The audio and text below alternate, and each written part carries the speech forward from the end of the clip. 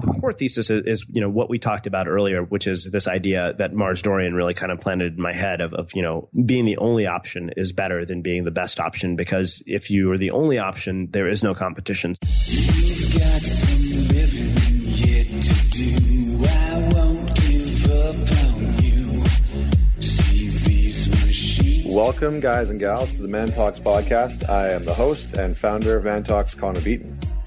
This podcast brings together the best thought leaders, teachers, and extraordinary individuals to teach and mentor you on how to be a top performer in life, in love, and of course in business. Imagine having experienced mentors with decades and decades of wisdom delivered right into your ears. Today we have the master of disaster on creativity, maybe not disaster. We have Mr. Srinivas Rao, who is the host and founder of the Unmistakable Creative Podcast, where he's interviewed over 500 creative entrepreneurs and artists and insanely interesting people. Former guests on the show have included Tim Ferriss, Simon Sinek, Seth Godin, and literally hundreds of others. Today, the show has over 550 five-star reviews and a global audience. He regularly speaks with audiences about creativity and digital storytelling. His written works have been featured by USA Today, The Wall Street Journal, Forbes, Inc., The Blaze, and the CBC Sunday Morning Show. So today on the podcast, Srini and I, some people call him Srini for short, we are going to dive into creativity. We're going to talk about his new book, which really features this cool idea about how the only is better than being the best. So this is the idea that by coming up with and curating and creating a unique idea, that is the most important thing that you can do. Even supersedes being the best in something in some cases, because if you're the only one doing it, you don't have a lot of competition. So we're going to talk about that. We're going to talk about how to develop a deeper sense of confidence with your creativity and your craft. We're going to talk about monetizing your creativity and why that's okay. Srini actually goes in to share some of the stories that he's never, ever shared on other podcasts, which is pretty freaking cool. So I'm excited about this. And he's going to answer some of the questions that you, the listeners and the audience, answered on the post on the Man Talks page. So thank you very much for posting your questions for Srini. We're going to keep doing that. So if you have questions for further guests, make sure you let us know. But without further ado, creativity with Mr. Srinivas Rao. All right, Srini. So an absolute pleasure to have you here on the Man Talks podcast. I'm excited. And you know what? I think our community is really excited as well. I put up a little Facebook post yesterday and got people engaged, and they were like, "Oh, you got to ask him this and ask him that." You're a little bit of a celebrity in our community. That's kind of amusing to me, right? It's like being famous on the internet to me in any way at all is pretty ridiculous, because, you walk into a coffee shop in your neighborhood or you walk down the street, nobody knows who the hell you are. Like, pretty much. It's funny. Somebody said, if you went to your grocery store and asked people who Seth Godin was, they would be like, what? Like, most of them would have no idea. It's like just some bald guy walking through the grocery store. So I'm always amused by that. It's interesting because I think we have a really weird sort of perception of internet fame, or because we're in these very small circles in which we're known. But when you get out of it, you're kind of like, oh, nobody knows who I am. Totally. I don't get any sort of special treatment at the coffee shop. Like, I saw Pat Flynn at a Starbucks. I'm like, I doubt the person behind the counter knows who Pat Flynn is. Yeah. No, it's a really good point. And the only times that we really, I think sports celebrities, they generally get a lot of fame and attention. I think like movie stars, celebrities. Yeah. but author status, unless you're like J.K. Rowling or like George R.R. Martin, you're not going to get like tracked down at the coffee shop. Yeah, no. I mean, it would, that would be amusing and it'd be funny, but no, I don't think so. So I have lots of questions for you today because I've been really excited about this interview. First off, your name. I'm always curious about names. Srinivas Rao. What does your first name mean? Do you know the sort of origin story? This tells you how bad of an Indian person I am, because no, I have no idea. Oh.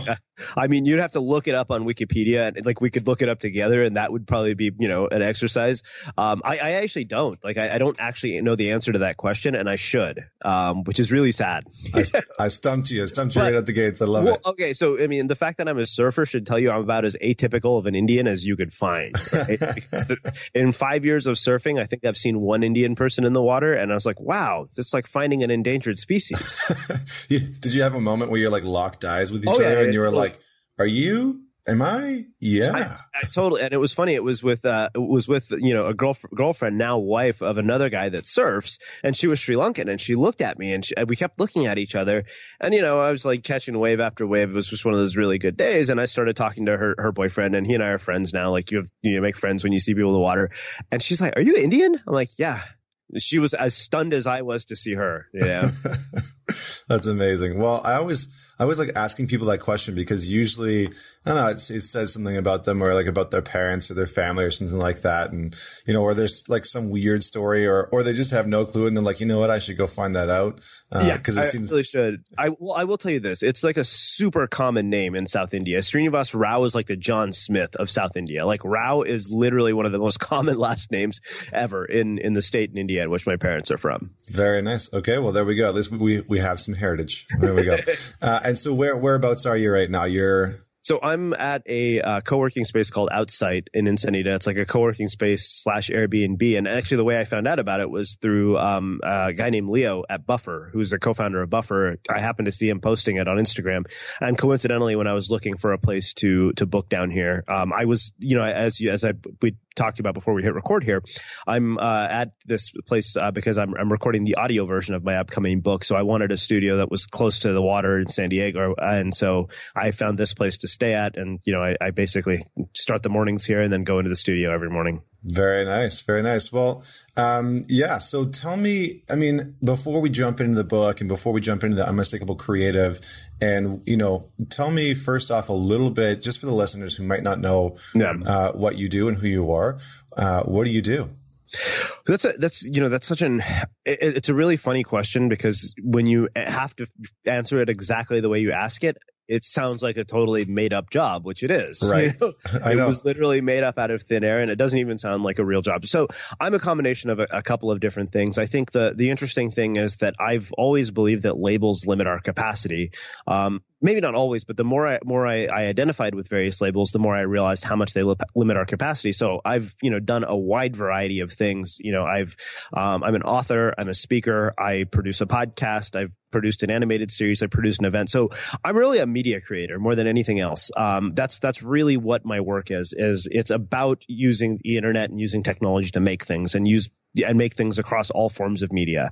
That's really kind of the underlying thread in my work. And more than anything, under that, of course, is telling stories using forms of media. Would you describe yourself as the hyper creative version of Gary Vaynerchuk? That might be a bit far fetched. It's so funny. Like I was watching Gary Vaynerchuk last night on Chase Jarvis, and I actually didn't. For the longest time, something about him like just didn't gel with me.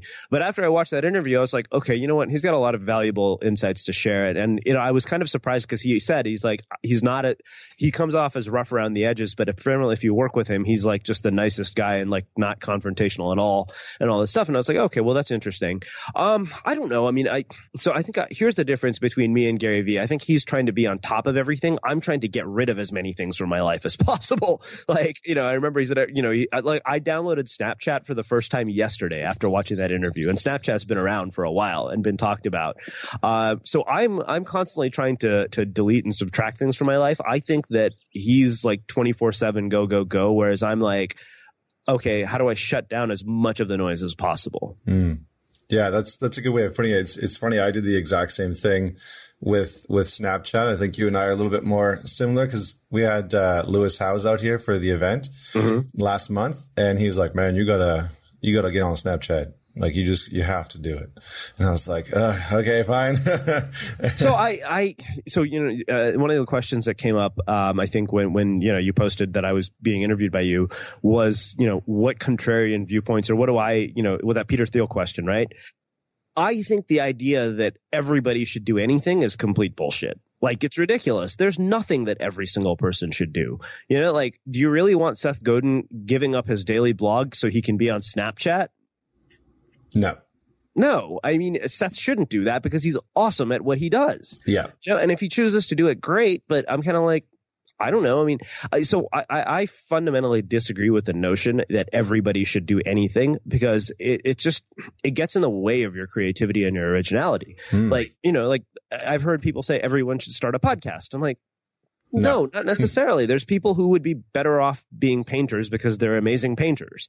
And if they started a podcast because somebody said they should and gave up their painting and they sucked at podcasting, well, now they've just added more noise to the world and they've denied the world the gift that they could give. Yeah. And there's a ton of noise out there. And I think sometimes people fall into this trap of not being too clear on what their creative outlets actually are. And so then they try and dive into what everybody else is telling them, right? So they just go to where all the noise is and they're like, oh, people are making a bunch of noise here. So I'll just go join the crowd and then I'll try and add my voice into that space. So, you know, I think a good example of this for me is Medium, right? Like, you don't hear a lot of people talk about the value of Medium. Whereas, I mean, I'm the biggest fan of the platform because Medium has literally changed my career. Like, I got my book deal because of Medium. You know, our email list is, you know, growing like a weed right now because of Medium. Our, you know, even my social presence is much more significant there. And my footprint there is much more powerful than any other platform for me. Like, I'm like, okay, I have no followers on Snapchat. Like, it would take a time to build a following. I have, you know, Facebook's algorithms. Who the hell knows if anybody actually sees anything you post? So I'm like, all right, I've shown that this is our third largest driver traffic. It literally led to actual money, which was the book deal. I'm like, it's hard for me not to believe in, you know, one platform. I'm of the belief that you should find one thing and get good at it, not try to be average at 1,000 different things. So, you know, I don't know that if I, you know, I mean, it's flattering to be compared to Gary, but at the same time, I think there's fundamental differences in our working styles and our approach. And that's a good thing. You know, I don't think that's a bad thing. I don't think even Gary would say, oh, you should try to be just like me. I mean, you don't want to be like anybody else. No, you know? not at all. You want to bring your own flavor. I was just curious about, you know, how and if people had compared you to him before, and that's, you know, the first. Yeah, perfect. Yeah. I'm glad that I've you know, offered up two firsts here right in the beginning. Maybe this will be another one. I've you know, in that Facebook chat, we had a couple people that reached out, and one of the guys talked about your backstory, and he was really interested in kind of learning more about you. And so I guess my question for you is, you know, can you share with us an interesting story or some interesting stories about you as a kid that have kind of led to you being who you are today? Yeah, I'm so glad you asked that question rather than the backstory itself, because I've been thinking about, you know, where does some of this discipline and, you know, habit come from? So I'll tell you, believe it or not, the one thing that, and it's cool because I've never gotten to really talk about this in an interview before, is I was in band in high school. So I started, you know, playing the tuba in 7th grade. And the way I started playing the tuba was that, you know, I had two friends and they were big dudes, and we lived in Texas. If you don't know this, in Texas, there are 7th graders the size of grown men, literally. And everybody plays football. And so I had these two friends that I'd grown up with since like 4th grade, and they were going out for the football team. So I went out for the football team as well. So keep in mind, just, you've seen pictures of me. You know, I'm not big. So just imagine what I looked like in 7th grade, but I wanted to be a hero. And it's funny because those two friends quit after 2 days of practice. They couldn't handle the heat. They couldn't handle any of it. And I stuck it out the entire season. But I also had, there's a caveat to my sticking it out the entire season. Pretty quickly, I figured out that I was going to get the shit beat out of me on a daily basis. And so the band director told me, he said, hey, if you switch instruments to the tuba, he said, I think you'll be really, really good. Like you'll make all-state band. I think you've got just a natural gift at this. I have no idea to this day why he said that, because it's not like I was, you know, born with any sort of genetic predisposition for musical talent. But I also figured out that if I switched to the tuba, because the only way you could get out of football practice is if you needed to get tutored. Now, I was a straight A student, so I didn't need to get tutored for anything, you know, but I figured out that if I told the football coaches that, hey, I need to go get tutored for band, which was kind of true, like I would go and practice, that meant, you know, practicing the tuba meant I got to ditch football practice. And so the band director kind of, you know, laid it down for me. He said, look, he said, you can go and be really average at sports, or you can be exceptional at this one thing. And so I think that's another sort of thread that has always run through my work is I've always looked for things that I could be exceptional at rather than, fitting into the crowd at or average at. And so, that really became a sort of driving force in my own discipline. So I missed all region band by one chair when I was in 7th grade. The next year I was first chair in the region, like the same audition, same group of kids. I went from being, first alternate to being number one in that entire group. Then fast forward to my freshman year. And so in Texas is probably the most competitive breeding ground for musicians imaginable. It's like the music programs in high schools in Texas are just phenomenal. And I'm forever grateful that I've got to experience that. And so what ended up happening is, so the way they break it up is they have what's called the 9th grade all region band for freshmen. And then they have, what everybody else tries out for. And I had a band director who was a band director and a private lessons teacher who both insisted that I should not try out for the 9th grade band, that I should try out for the ones that all the sophomores, juniors, and seniors do, because there would be it just wouldn't be a fair competition for me to be in the 9th grade band. And I fought them tooth and nail on it because I was like, I want to be first chair. I don't want to miss. Like, I was really worried that I wouldn't make it at all and that the whole thing would blow up in my face. And they're like, that's absolutely not going to happen. So what ended up happening is this 9th grade band director, he really instilled in me a discipline that to this day carries me into impacts me. And I never realized this until I was just writing about it the other day. So the big things I learned from him were, you practice every single day to get good at whatever it is you want to get good at. So, I mean, I literally was the student who showed up at 6 a.m. at school, and I left, and I would lock up the band hall. The band director would go home before I did. So it was like, show up before the boss shows up and go home after the boss goes home type of thing, which that did not at all carry into my working world experience, which we can talk about. But that gave me a certain discipline for things, especially when I knew I had the potential to be just exceptional at something. Like, I don't dabble in things. I have sort of an obsessive focus when I want something. It's just like, all right, I'm going to do everything I can. I don't care what it takes to do this. So that year I ended up missing all state band by one chair. You can actually go see the concerto. So I got to play a concerto with the band, even though I missed all state band by one chair, because apparently as a freshman, that was a big deal. That was one of the more devastating failures of my life. Like, looking back, it was like, that also was one of those moments where it's like, I remember thinking, like, if I lose by a lot, great, I'm cool with that. But if I miss it by one chair, that's the worst possible outcome. And that's exactly what happened. They took 3 and I was number 4. And I even remember the name of the kid who was number 3. His name was Scott Jackson. And, I don't even know why I remember the name. And I remember the day to this day. It was January 13th, 1993. It was a rainy, fucking cold day in Austin, Texas. And we were at the UT Austin Music Building. But that discipline, I think, never really left my life. I learned that, and it came back when it came time to be a writer. So fast forward, 20 plus years later, after getting fired from every job I've been at, and I realize I'm facing this unusual situation in which I'm 30 years old. I've had nowhere near a career success. Like, my career has been nothing but one debacle after another. And, I was the social media intern at Intuit between the first and second year of business school. But when I got out, I didn't have a job anywhere. And so that's when I started tinkering around with all this online stuff. And, to make a long story short, and we can get into more of the details in the weeds, but I started just, writing, and the discipline that I carried from band, especially when I started writing 1,000 words a day, that has, continued ongoing. Like, it's something that's still part of my life to this day. It impacts every single thing I do. I think where it started to become apparent was when I started really writing prolifically. And it went from, blog posts to 1,000 words a day religiously. And eventually that led to, the formation of Unmistakable Creative, which really started out as nothing more than a side project called, Blogcast FM, the podcast for bloggers. And bit by bit, we went through thousands of iterations of my work. And, I think I'm in a perpetual state of experimentation. Like, to me, I'm never, and then I think the other thing is I'm never satisfied with, what we're doing. I'm kind of like, okay, how do we push the envelope beyond, what people think is possible. So, like when we looked at a podcast, I was like, what else could this be? Like I think for me, I always saw something far bigger than just being a podcast, which leads to, events, animated shorts, books.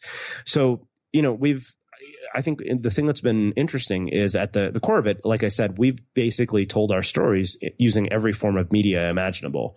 And, finding out sort of what that thread is, and unmistakable basically was the core idea that emerged from it. Very cool. Very cool. And, I think that there's a lot of people out there that have either played a sport early on in life or, were a musician or a dancer or something like that early on in life. And that has really helped them understand the value of a good work ethic, right? Mm-hmm. Like I actually didn't start singing music until I was about 18. And it was because my dad was like, oh, you should go have a singing lesson. And I'd always loved singing. And then all of a sudden I started singing opera, which is a very challenging, very intense, sort of art form. And the people that I was going up against had been singing since they were like 5, they came out, they started walking, they started talking, and then they started singing classical music. And I think it gives you a different sense of what it takes to really turn the dial up to max capacity on really mastering a very specific craft, right? Because otherwise people they'll try and do 100 different things at once. Whereas if you do one instrument, you play that one instrument and you try and get so good at it. Or if you're singing, you're really honing in on that craft to just feel so perfect. So, I think, I interviewed this guy recently who's a venture capitalist who teaches people who are incarcerated how to code. He's starting a tech incubator in San Quentin. And one of the things we had talked about was this idea of immersive experiences, right? Like he had spent a good amount of time skiing when he was in his 20s, like a year, just being a total ski bum. I've gotten to be a surf bum for longer than probably my parents are thrilled with. But the thing is that also is another place that I got this same discipline in that I think that until you've understood or experienced what true immersion feels like, it's really hard to translate that into something else. And true immersion, if you look at any of the people that we've talked about, like the Seth Godins, like the Gary Vaynerchuks, I think that is one sort of core theme that you will come across in their work, is that they're completely immersed in what they're doing, to the point where they lose themselves in their work. And it's just like, I don't think Gary wakes up and thinks, okay, yeah, I'm hustling and this is hell. He's probably having the time of his life. To him, that's just like he probably, gets off on working from 6 till 11. Totally. Yeah. And he does. He talks about that. He talks about how much he loves it. One of the other questions that I have for you is this idea of creativity. Is it something that we're all innately born with, or is it something that is sort of curated through the environments that we're brought up in, or the circumstances or situations? Like, how do you think creativity is actually cultivated?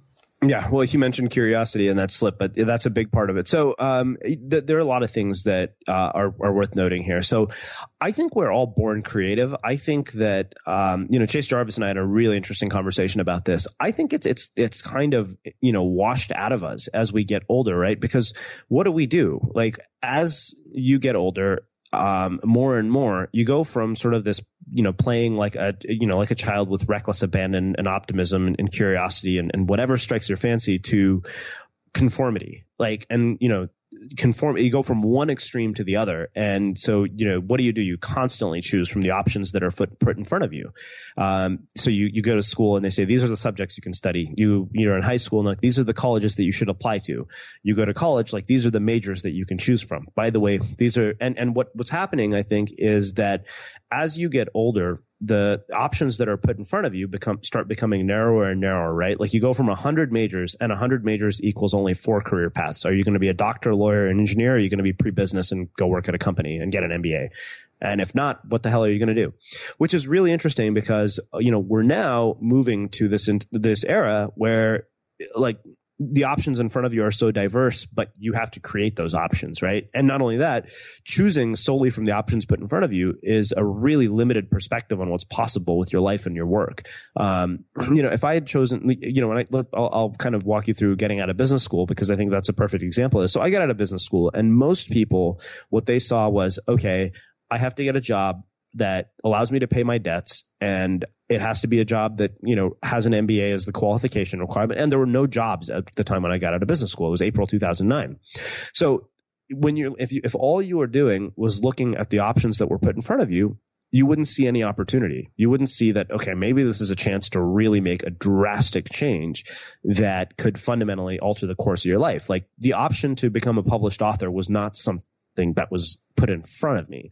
It was an option that I decided to pursue, not knowing that it would work out necessarily.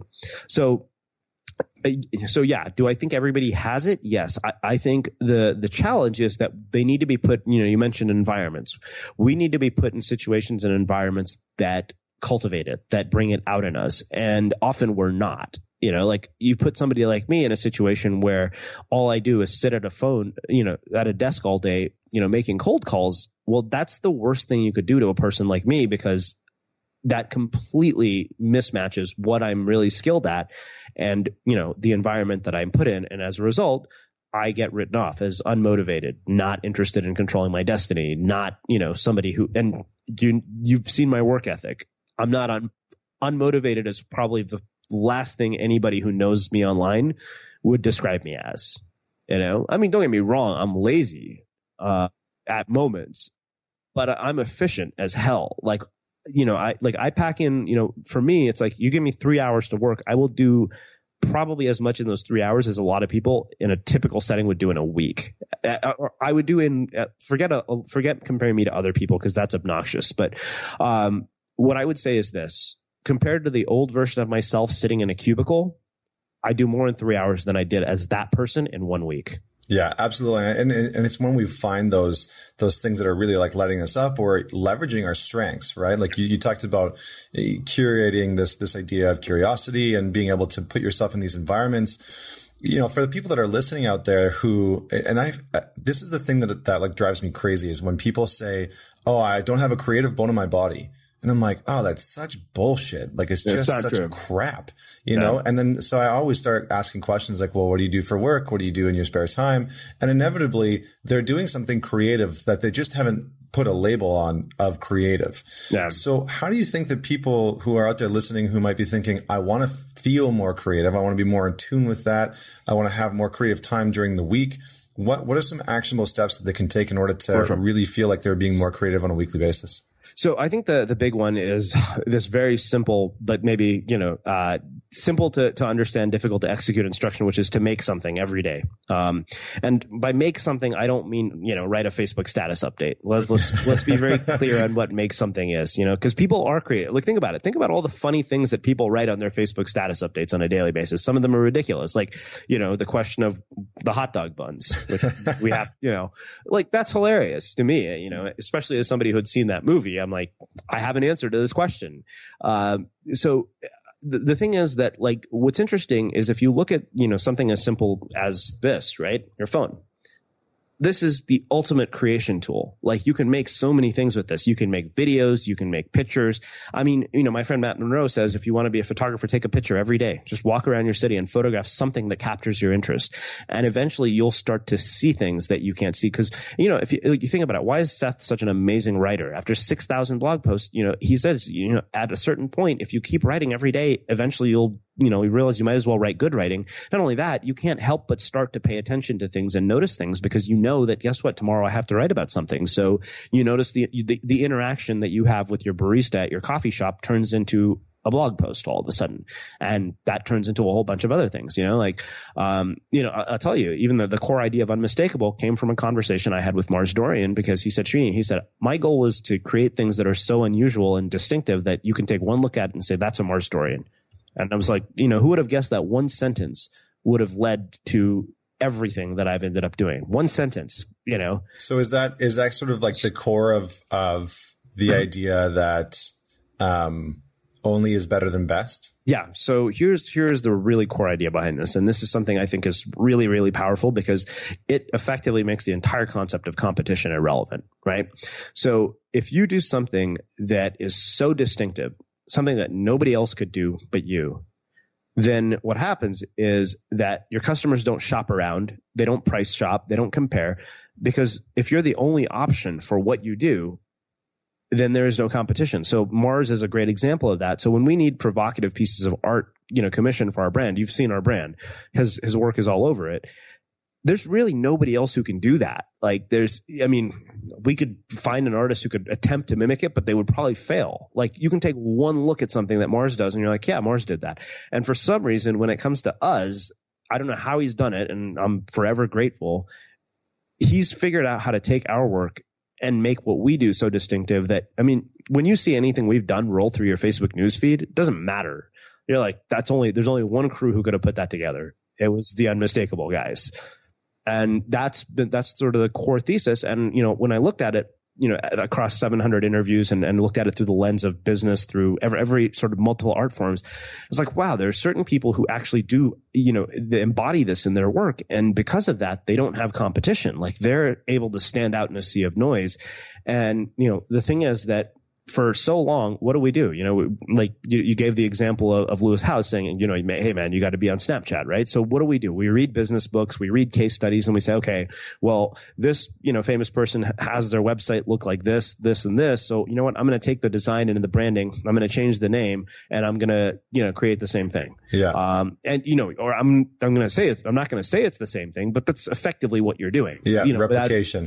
Yeah. And so then you complain that nobody pays attention to what you do because you're like, even though what you're doing is just pretty much mimicking and parroting everything that's out there and replicating. So, there's certain people who have really distinct voices. And, Ashley Inbridge, who runs a blog called The Middle Finger Project, is one of those people. Like, she's one of those people. You read anything she writes and it's like, holy shit. Like, how do you, she can take the most mundane subject and make it fascinating, and all through just her use of language. And so, you see this, and you don't just see this, in our sort of, entrepreneurial online internet business world where people are like, like a lot of people try to be Tim Ferriss. It's like, I'm going to do all these things that Tim does. And it's like, why? Yeah. Like he's Tim. You're never going to be Tim Ferriss. And you're not supposed to be. Like, yeah. And so, I'll give you an example from my own life. So, I remember the first time I saw Gary Vaynerchuk get on stage and, he's like super charismatic and drops 100 F-bombs in a talk. So I went to Pepperdine and dropped like 40 F-bombs in a talk. The talk was terrible. Like it was not eloquent at all. And I was like, okay, well, clearly I shouldn't be doing that.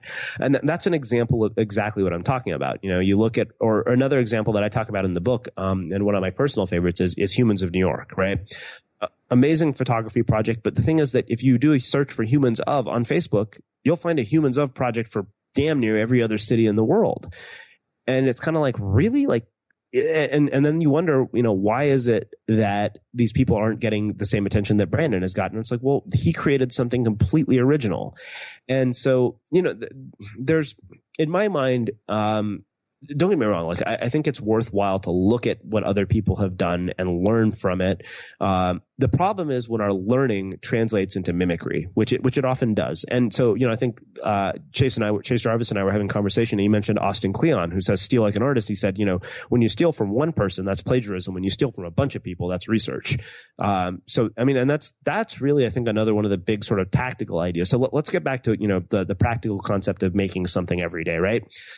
Go and shoot a small mini documentary with your phone about your city every day. Like just, after 30 days, you'll have like a 20-minute film of a bunch of weird shit, throw it in iMovie and put it up and see what happens. That's one idea. Write something every day. That's mine. Like that's the thing that I do is I write every single day without fail. Paint something every single day. Like, go to your local art store, get some watercolors and act like a 5-year-old again. Yeah. Yeah, or like go out and take photos every single day on your iPhone or your Samsung or on your SLR, and then exactly, and then put them up. I think that's the thing, is that getting that content out there is equally as important as taking it, because there was a time in my life where I did that, where I was like every single day, I was going out and I was taking photos, but it was kind of like this hidden thing, and it wasn't until I started putting it out in the world that it actually landed to me that I was doing something really creative. Well, and that's the other thing, is you can't do this in a vacuum, right? So, Austin Kleon wrote a book called Show Your Work, which is all about this process. Like, how do you put your work out into the world, and why, more importantly, like, you can't expect, major career sort of defining things to happen if you don't put your work out there. And the other thing is, I think you have to be willing to be bad at it. Like, that's another thing most people are not willing to do. And it's like if you went back and looked at a lot of the early stuff I've done, it's terrible. Yeah. I mean, it's a really good point because, when you start riding a bike for the very first time, you fall off, you scrape your knees, you scrape your hands. Like, it's just shit. Like, they're just garbage to begin with. But then you learn how to do it. And then all of a sudden you're ripping down hills and mountains and, chasing your friends. And it's a fantastic time. So, all right, cool. So tell us a little bit more about the book. Why did this come into existence? And what do you think is great about it? What do you love about it? Yeah. So this came into existence for a couple of reasons. One is, as I told you, there's a story of an editor at Penguin Portfolio found a piece that I wrote on Medium and contacted me and said, hey, would you be interested in writing a book? And I kind of thought, the goal, the dream of a book deal was kind of an afterthought. By I think it was year 5. I was like, if it hasn't happened by now, it's not going to happen for me. And I gave up, I think around year 2013, which is why I self-published one book. And so, she came to me and we tossed around a bunch of different ideas. She said, I think there's a lot more to be explored in this idea of unmistakable. She said, you realize you wrote a book called The Art of Being Unmistakable and never once defined what it means to be unmistakable. Like, that's a good point. So called out. And I was like, okay, well, that's fair. So, we also decided to organize it this time in surf metaphors. So like the opening chapter is called The Paddle Out. The second chapter is called The Lineup. So basically using surfing as this parallel for business, as this metaphor for business and life and creativity. And so, the core thesis is what we talked about earlier, which is this idea that Mars Dorian really kind of planted in my head of how being the only option is better than being the best option, because if you are the only option, there is no competition. So why this book and what motivated me and what really was the driver behind this? So I think it goes back to something we were talking about earlier. One of the things that I think started to drive me a little crazy, when I look at the online world, like I jokingly tell Brian, I said the other title for this book could be, I think everybody's full of it sometimes. All joking aside, I kind of, what really was the major driver behind this is I was very frustrated by seeing two things. One was this drastic gap in performance and results that I would see from people. Like, it's like, wait a minute, why is it for every one person that seems to thrive, you've got 100 who are flailing and not able to do this? What's the code here? Like, is there a way to unlock it? And don't get me wrong, there's certain factors involved that are luck, right? Like us being a popular podcast, timing had a hell of a lot to do with that. Like if we had started now, we would not be what we are. We had a 7-year head start on a trend. We were way ahead of our time.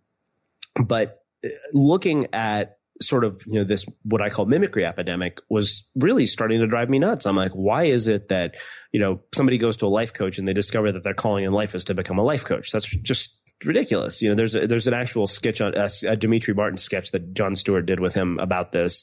But that's just one example, right? You look at even the podcasting world right now, like podcasting is all the rage, and somebody writes, an article on how to start a popular podcast. So of course, then somebody goes and copies everything that person does.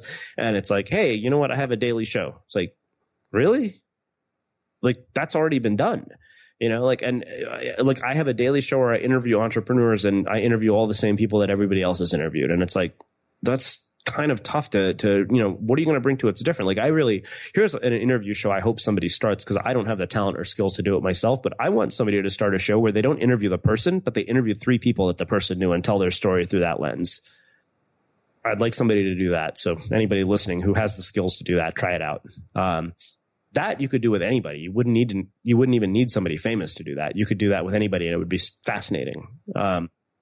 So looking at this idea that, people don't model, but they end up mimicking in an attempt to model, that's really what drove it. And I thought, if people could figure out and learn to truly do what they could do very distinctively, more distinctive than anybody else, I think the world would just be better. The work that people produce would be better. The work would be more creative. We would see more innovation, more insight, more creativity. And I think people would have greater levels of fulfillment and happiness with their work too, because, it's kind of like, hey, like I interviewed Chris Gillibo. He said, people will email him and say, hey, I want to start, a blog, and it'll be about my journey to become, a location independent lifestyle blogger in Thailand.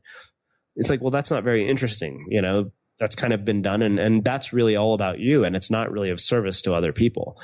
So I think that, I'm hoping what people will do is really, start to remove masks and labels and stories and start to really expose us to who they really are. And you know what? Maybe you don't have a big audience for that. And that's one of the questions I think that was interesting that came from, your Facebook post was what Steve Lockhart's wife, Mia, asked. She said, do you think you could do like a Humans of New York style podcast, like where you could ask the same questions that you do to anybody on the streets? And, the answer to that question, I thought about that question, and one was the one that struck me out of all of them. So I felt like it was worth addressing because I think it's a fascinating question. But, Humans of New York is a short interaction with just a picture. I don't know that it's not that everybody doesn't have a story, but maybe everybody doesn't have a story that's meant to be manifest in this external form that is shared with the world, and maybe they do. Like how that shows up for people is different. And like I said, I think the big driver for me is, can we start getting people to not look at what works, but to start trying things that haven't worked and do not, what's been proven to work, but do things that have never been done before. Yeah, I like that. And you have a line in the book that I think kind of summarizes everything, where it says, stop trying to beat everyone else. Yeah. True success is creating work that no one else can replicate. Don't aim to be the best, aim to be the only. And, I think that kind of just summarizes exactly this concept. And it's easy though. Like it's really easy when you're starting out, because we often learn by mimicking, right? Like we see somebody else ride a bicycle. We see somebody else swimming. We see somebody else skiing, or surfing is a perfect example. I just went surfing when we launched Man Talks in Los Angeles. And I only been surfing once in Hawaii, and it was a shit show. And so, I'm out there with my buddy, and we're down in Malibu, and I can't remember what the name of the beach was, but I'm out there and I'm watching people trying to see how they're standing up, trying to see how they like pop up and, get on the board and everything like that. And so normally we learn by this state of mimicking. So do you think that mimicking is part of like the entry process into creativity, and then at some form we have to break through from that and find our own style? Yeah, I think that's absolutely true. Like I even say this in the book. I said, okay, if you're really struggling, consider this idea of, that Austin Kleon mentions, which is to steal like an artist, right? So the thing is that, we get that idea of steal like an artist. The problem is we only steal from one artist as opposed to hundreds. I always jokingly say, I don't really know anything. I'm just the combination of hundreds of people's ideas, people who are far smarter and more creative than I am. It does, and that's the thing, right? Like 700 interviews goes somewhere. Like at that point, it starts to manifest externally in your work. Like I'm a different person now than I was when I started this project. Like I have certain things, and all of that has been the byproduct of things that people have taught me. Like I've learned so much. From there's no question in my mind that it's the people who I've interviewed who've shaped my perspective. If you think about it, the book is really, a showcase of hundreds of ideas of other people, combined with my insights. Yeah. Yeah. No, that's really good insight. Yeah. So, I have a question for you about the art world. Yeah. About the art world and just creativity in general. But so what do you think is one thing that's true about the art world that most people are avoiding or scared to admit?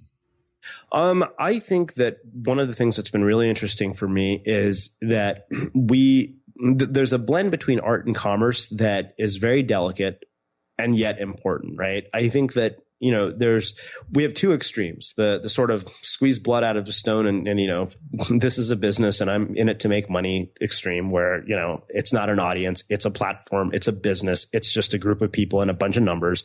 And at the end of the day, there's only one number I'm concerned about, which is the number of zeros at the end of my bank balance. And then on the other extreme, you have, there's something impure about selling your work and being an artist is all about sacrifice and all that. I think there's a happy medium. Like I by all means, you should get paid for your work, right? Like, I've spent 7 years on this project, and yeah, of course I'd like people to buy the book. I think of it as, okay, we're putting this book together, and by buying this book, what you're doing is you're making it possible for us to keep this project going, right? And I think that we have a real problem in that narrative. Like we all have a very challenging money narrative, especially when you're on that other extreme end, because what happens is, oh, this guy's a sleazy online marketer because he makes $100,000 a year because he sells stuff to his list. And I'm like, Well, I mean, isn't that what it was built for? Like, I mean, one of the things Tim Grahl was saying in his book marketing course is, people get really afraid of sending so many emails when their book comes out. He said, that's what you built the list for, And so, and here's the thing, right? When you lose people or people get pissed off because you're selling something, well, those are people who are never really going to support you anyways, because the reality is that, I mean, it's not like these projects are sustained on life support and like bread and water. They take money to run, to do what we do, it costs money every month. And it costs money and it costs time. So the question, I think we have to get to a point where we say, okay, this is something that is worth supporting. Now, that being said, is what that does is it raises the bar completely for what is expected in terms of quality. It's like, if there's all this stuff out there for free, what you produce when you're asking somebody to pay you had better be fucking epic. Like that's really all there is to it. So so I think that you have to look at those two extremes and find a balance. But I think neither one of those extremes is a good thing, right? Like, you want to be generous, but at the same time, I don't think that you have to be afraid of saying, okay, you know what? Like, we have ads in the show, and I used to get really concerned about ads in the show. And, Brian said, truth be told, he said, ads legitimize the show. He said it doesn't make it seem like it's some garage band fly by night operation. He's like, this is a real business. This is a real company. And you know what? This is part of how we make money. If you don't like the ads, send us a check. Yeah. No, it's a really good point, because the art space has changed drastically over the last 100 years. If you think of 100 years ago, somebody who was singing opera or painting or, was a professional dancer, they would have a patron. They would have somebody that was wealthy enough to pay for them to live, to eat, to practice, to have their lessons, for their outfits. Like, they would pay for everything.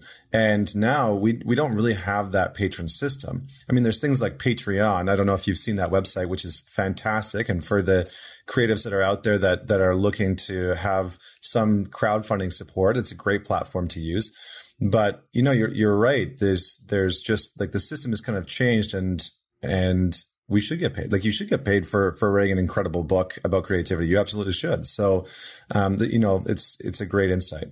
Well, I'll mention one thing about crowdfunding, and this is probably more not my insight as much as it is Clay Hebert and Seth Godin. But like, people think crowdfunding, and I've seen friends who don't have any semblance of an audience or a community, and they're like, "Hey, I'm going to go to Kickstarter and I'm going to raise all this money." I'm like, how? From strangers? Like, the notion that Kickstarter or Patreon is based on the kindness of strangers is something we have to get past. Like, you can't go and say, okay, you should patronize my work without having earned it from an audience first. Like, for a good example of this, Michael Ellsberg recently put on Facebook that, he's done 2 books with a publisher, and now he's going to do Patreon based book where he's, asking people to support via Patreon and Kindle, and he's going to release them as Kindle singles and a totally different process for writing. But the thing is, Michael has earned that with readers, right? Like, he's written 2 amazing books. And so now he has the right to go to them and say, okay, he's got a built-in community. He's not banking on the kindness of people who have no idea what his work is about. So that's one caveat I would say with that.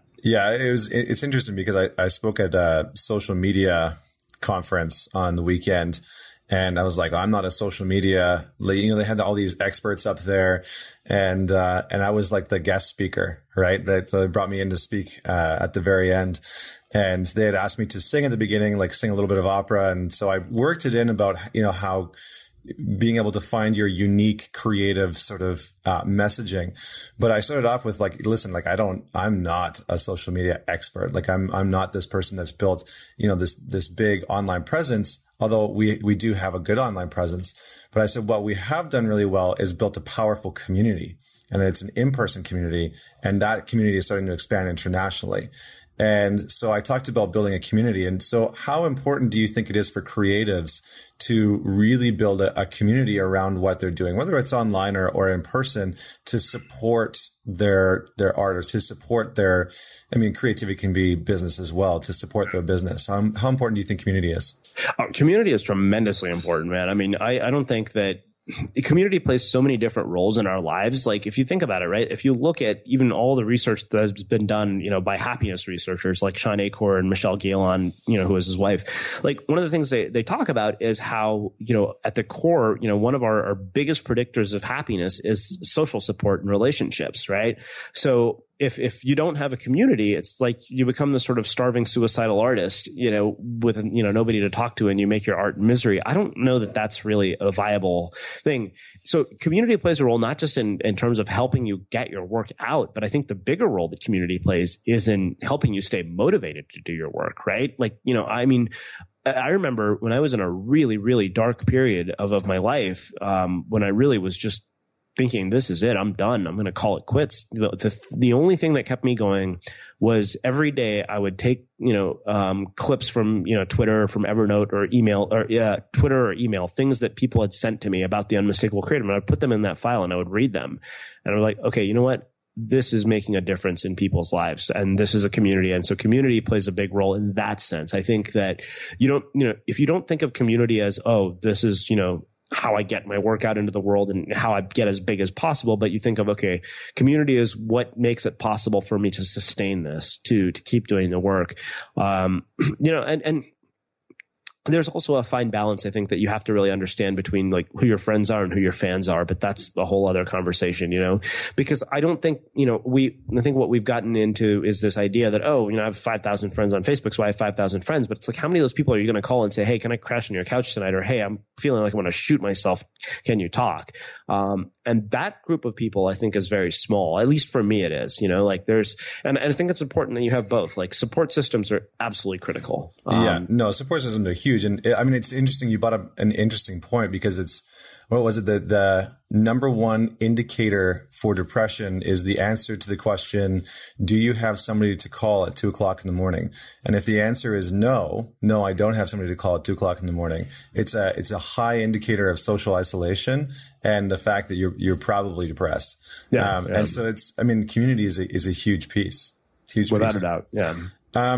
Just going back to the book really quickly before we start to wrap up, you talked about reading through the book countless times as you were, curating it and writing it.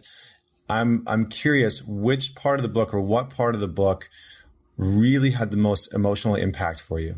Yeah. That's a fair question. I think the timing of that question is really kind of serendipitous, because, we just talked about depression. So I wrote a chapter called The Impact Zone. And so, in surfing, there's a section of the wave. And now that you've been in the ocean twice, you might remember this. You'll probably will when I tell it to you. So waves come in sets. Like, if you've been in the ocean, you know that. If you've never seen it, just watch the water and you'll see that.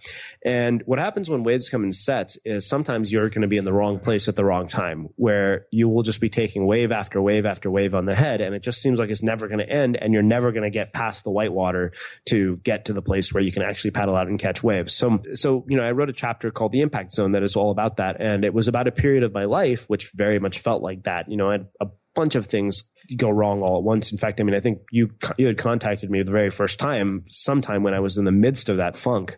Just a lot of things wrong all at once. It was going from an extreme high to an extreme low. Like, I started the year having been on Glenn Beck and, sold out this event and, my life was going perfect. And then all of a sudden, a lot of things changed all at once. Like sponsors didn't renew their contracts. People left my life that I thought would be there for longer, and then, and it just got worse and worse and worse. Like I thought, okay, this is just a bad month. And a bad month turned into a bad 2 months, which turned into a bad quarter, which turned into the worst year of my life. Like, I wouldn't wish that year up on anybody. It was, I was literally reading articles about founder depression and suicide on Christmas morning on 2014. And I was just like, I can't remember a day from God. Every day I was just like in tears because I was like, what am I going to do? I'm like, I don't, my work is falling apart. I'm not qualified to work for anybody else. And like, and of course, the problem is with depression is that even if none of those things are true, your perception is so colored by what you're going through. I didn't realize, I thought I was just, okay, like I've gone through some hard things, so I'm kind of down, I didn't really actually process that it was clinical depression for a while. Like I went, I saw a therapist for 6 months and, by January it was bad. And then, I was like, okay, at least the year is over. Like things will start to turn around. And we were in bad. We're really like we're talking losing thousands of dollars a month, where we're like literally going through Brian, my business partner, literally went line by line through every single item on our bank balance and was like, we need to cancel this. It was scary because you're like, wow, are we that, bad of a situation where we like, there's certain things we do that are just part of the brand. And it's like, even to do those things are questionable. I mean, a big part of it was that. And then, there's a picture of me and Brian on the beach, and, we just surfed for like 4 or 5 hours, and it was a really nice day. We're lucky we get, 80-degree days in February here in Southern California. And, we surfed this session, and, when I get out of the water normally, like, especially 3-4 hours in the water, it's like wave after wave, I'm like ear to ear smile and glowing. And he saw this picture of us on the beach, and like, I knew something was wrong, because usually, like, you get this incredible rush and high, endorphins and all the stuff that normally comes from it. And Brian says, one of the big signs of depression is something that, it brings a tremendous amount of joy to your life no longer does. And I like that. And so, I tried for a long time to avoid even medication, because I was so, we have such a stigma around that we don't, especially in our online entrepreneurial world, it's like, you should self-help your way out of depression. It's like, you know what? Fuck you, because you've never dealt with it. Like, I honestly, I think we have a lot of, especially, and no discredit to people who are life coaches, but there's a lot of talk about, you should just be a positive thinker and be grateful and all this shit. And it's like, I'm sorry, but until you've dealt with it, I don't think it's fair for you to make that judgment call. Like, I have a whole other level of empathy for people who've actually gone through it now. So Brian saw this picture of me on the beach, and, he sent me a text. He said, Srini, he's like, I think you're legitimately sick. Like, he said, you're emaciated and you're in a wetsuit. Like, I was rail thin. I mean, I weigh 180 normally. I was at like 165, and I was dropping, and I was sleeping about 3 hours a night, waking up every night with heart palpitations.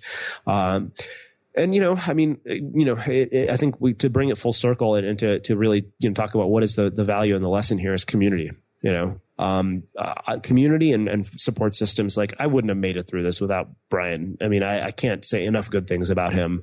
Like, I'm forever grateful to have somebody like him in my life, because I would not have, been able to turn this thing around without him.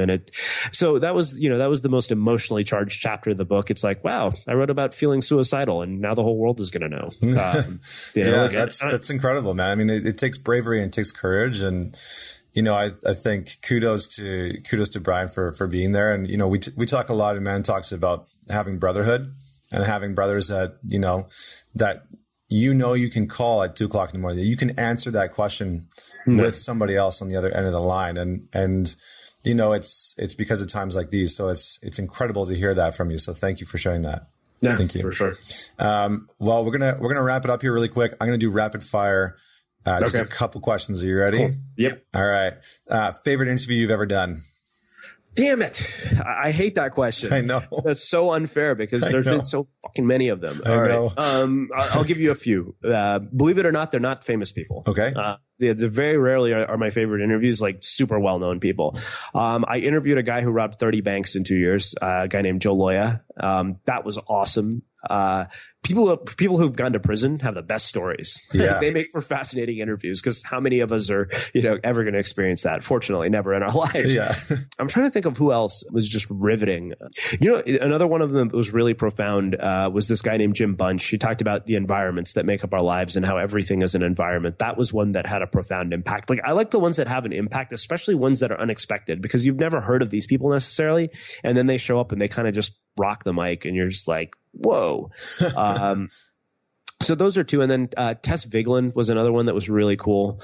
So there's a lot. That's a really hard question to answer. Our listeners are probably sitting here taking notes like, oh my God, I got to go listen to this one. Yeah. Okay. Yeah. If your listeners are taking notes, then by all means, Philip McKernan. Oh yeah, absolutely. Yeah. We had him on the podcast as well. He's actually spoken at a couple of our events. Yeah, Philip is one of those guys, like, you just hand him a microphone and listen. I know. He's a life changer. He's a life changer. The one experience you'd recommend to anyone, because everybody asks, what's the one book that you'd recommend? What is the one experience that you would recommend? Catch a wave. Catch a wave. Perfect. Most underrated trait for modern day success? Oof. The ability to unplug. Nice. I agree. The one book you take with you if you're stranded on a desert island for the rest of your life? Damn, I would say something like The War of Art, but I don't know that I want to read the same book. It'd have to be a really big book, and I'm trying to think of what's a big book that would be entertaining, and I don't know that I have an answer for that question. That's okay. The one movie you'd take? Oh, Right now, off the top of my head, the movie Blow with Johnny Depp. Really? Yeah, I don't know why. That's just I love that movie. I think it's so well done. It's a good movie. I'd probably take Braveheart, but that's just because of my Scottish heritage. Ooh, this one's kind of interesting. Who do you think is the most influential creative person of all time? Ooh, boy.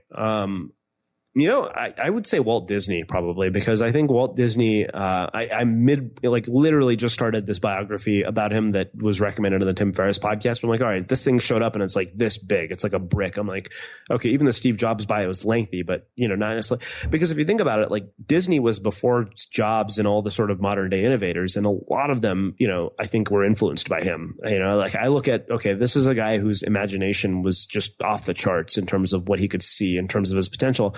And he endured a lot of failure too. That's why I would say, that's maybe my idea. And as far as my historical knowledge goes, if I had a greater, sort of depth of history to draw from, I might say something different. That's perfect. No, that's good. I think Walt Disney is a great answer. And then last but not least, what is the legacy that you want to leave in the world? I really, at least for me, I want to leave behind a sort of vignette of projects and things that really, it's this idea of unmistakable. Like there's nobody else who could have done this stuff but me. I don't want my legacy to be like, oh, this guy is like the next Walt Disney or the next Tim Ferriss or the next anybody. And I don't think anybody should be the next anybody, I hope, to me, not only do I leave that behind, but I inspire it in other people as well. Awesome. That's phenomenal. And where can people find you? Social media? Unmistakablecreative.com and then facebook.com/Srinivas Rao. Those are kind of the two places. But Unmistakable Creative is usually where I send everybody, and you can find everything about us there. Fantastic. And don't forget to go check out the book, Unmistakable. Only is better than best. Boom. Thanks very much, Srini, for being on the podcast. Absolutely phenomenal. Everybody else, go to mantalks.com for more podcasts, blog posts, and videos from our events, which we're launching. Subscribe on iTunes and never miss an episode. Leave us a rating and, help to hashtag Man Forward. Gotta love that. And we are coming to cities near you. If you are in Miami, if you're in Ottawa, if you're in Calgary, if you're in San Francisco, we are launching the event in cities around North America. So stay tuned for that. Make sure that you sign up because we are coming at you. Thanks very much for listening to the Man Talks podcast. Catch us next week for another inspiring conversation with another inspiring man.